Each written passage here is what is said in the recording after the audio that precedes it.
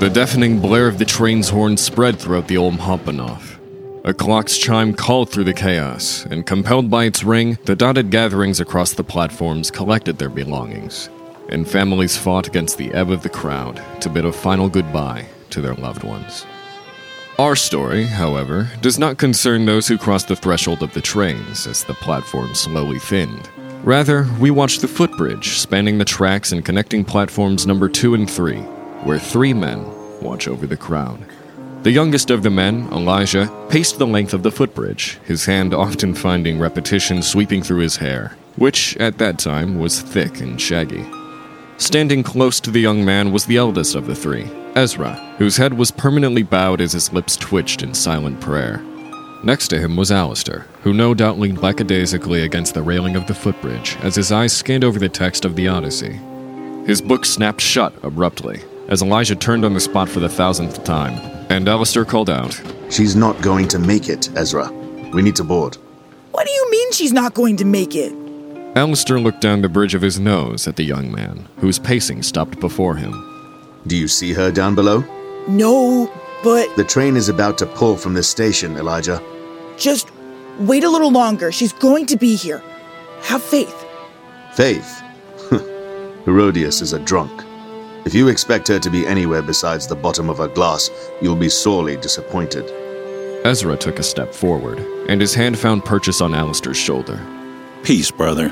All will go according to the Lord's plan." Alister, shying away from the touch, shrugged off the hand and stepped back quickly, regaining the distance lost. The Lord's plan? I'll tell you what, Ezra. You go on ahead and have faith in your Lord. But soon you'll realize that your doctrine is conveniently written to reflect the cast of the die, and when that happens, I'd be willing to engage in a chagrin conversation about your Lord's plan. What do you mean? Well, it's simple, isn't it? When something good happens to you, that must be the Lord rewarding you. But when you're a devoted, good little Christian boy who's dedicated every second of his waking life to the Lord, and misfortune still falls upon you, well now, that must be the devil or God testing your faith. I admit it would be nice if there was some semblance of divine justice in this world, but unfortunately, Elijah, that's just not the way life goes. There's nothing more to it than that. I don't understand. Of course you don't. That's why you're still a Catholic, my dear. Hey, at least I believe in something. And you think I don't? None that I've seen. How dreadful. I thought you and I might get along. We're so alike, after all. We're nothing alike. Oh? Give it time, little Elijah. Eventually, your curiosity will lead you to questions without answers, and then you will stand beside me. Elijah rolled his eyes, and with a pompous stride, he joined Ezra further down the footbridge. Elijah's arms crossed over his chest as he plopped to the ground at Ezra's feet. Can you believe him? He's not wrong. Huh? About what? You're naturally curious, and someday you may ask a question with an answer that maybe you don't like, or one where the answer doesn't quite seem to exist. But the Bible has all the answers. Doesn't it, Ezra? Ezra offered the boy a smile, his cloudy gray eyes never leaving Elijah as he crouched down to meet the young man's gaze. Don't make it a habit to turn to the material. When in doubt, you need to ask God. He has the answers. What do you mean? The Bible is an extraordinary tool, Elijah. But at the end of the day, it's just a tool.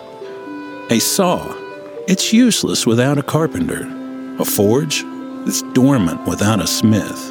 And the Bible, it's just paper without God. Elijah, I promise you, there are always answers to your questions. And when you have questions, turn to God first. Then seek counsel within the pages of the Bible or the words of a friend. Ezra pulled out a worn, cracked leather Bible and offered it to Elijah.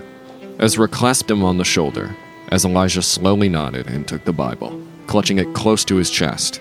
As Elijah soothed himself with the presence of the book, the train sprang to life down below, causing Elijah to jump high into the air.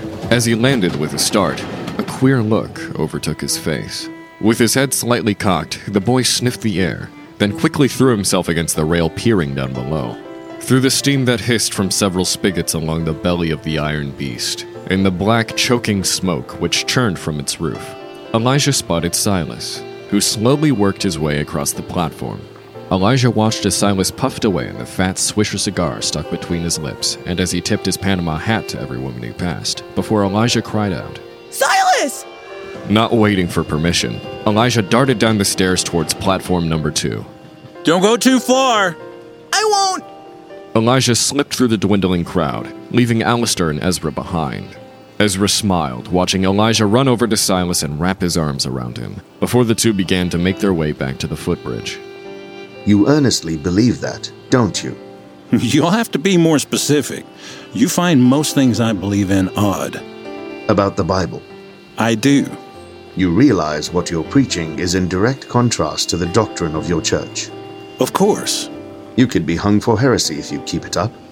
So I should preach falsely then. You should be careful what you inspire in the boy is all. I encourage him to explore his beliefs, despite what our orders are. Your orders. You're one of us, my friend. Hardly. You can choose to distance yourself from us if you want, but the perception you build to those around you is that you're a clergyman, Alister. I lack the brand, the symbols, and the seal. Only an idiot would think I'm one of you. As Elijah and Silas finished their trek up to the footbridge, Ezra offered Silas a grin, who in turn wrapped both of his long arms around Ezra and pulled the man into a tight embrace. Hey, it's good to see you too, my friend. But where's Ava? She weren't in her room, and the clerk at the hotel said she ain't never checked out. Now, I poked my nose into the hotel bar and the other local taverns within 2.5 blocks before I had to head back. I ain't found nothing. Best lead I got was from the bartender at Sevlinger's. Said a woman matching Herodias' description left the bar with some Freda Schuler.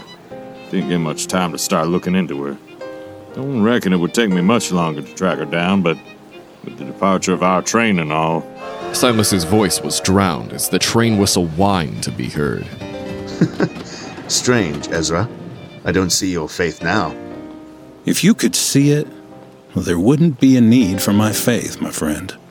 Alister smirked, and his pupils traced an arch beneath his brow in a long, drawn-out roll. His lips parted, undoubtedly with a fresh retort. But before he could voice his wit, Elijah interjected.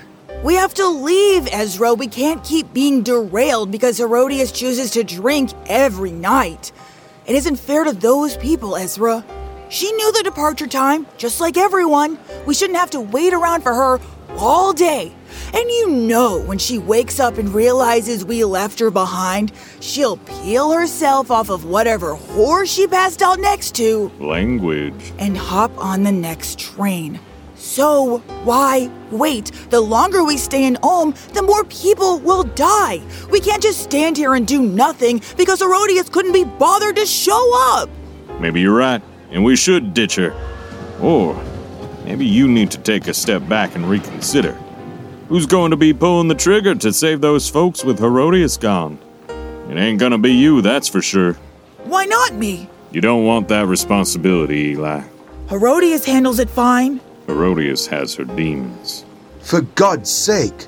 If none of you are willing to pull the trigger, then I will be more than happy to. Now get on the train. You got a gun, Alister? I'm not going to leave her. If the rest of you can't wait, go ahead and board. Ava and I will catch the next one and meet you there shortly. From the look of the schedules plastered around that ticket counter, there won't be another train to Fryztak for another few weeks. I'm not going to leave her, Silas. Of course. Wouldn't want you to either.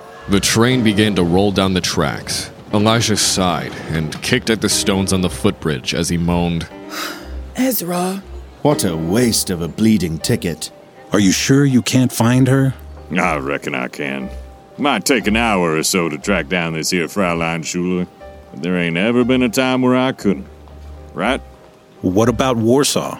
Still found her, didn't I? Just took me quite a while to find her is all. Anyhow, once I drag her ass from bed, you want me to bring her back to the Garney? Yes, we'll need to discuss our next move. Anything you want me to say? Just the usual. I'll tell her anything I need to say once she's returned. God bless, and Godspeed, my friend. You as well. The four men exited the train station, the train itself following not far behind as it slowly began to gain momentum.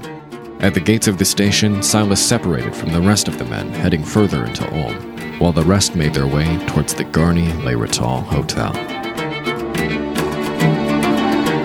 Hey everybody, thanks for listening to The Clergymen, Immortal Woman, a Leached Talent production, written and directed by N.E. Gonzorn, produced and audio engineered by James Quesada, music compositions and sound design by Maddie Gosshorn, narrated by Seth Weeks, and with voice acting by the following talented cast members: Vinay Narayani as Alister, Maddie Gosshorn as Elijah, Jeff Williams as Ezra, and Zan Kramer as Silas. Subscribe to the show so you don't miss an episode, and leave us a rating and a review to help other people discover the show. Check us out on social media and on the web by following the links in the show description. Thanks again for listening, and keep the faith.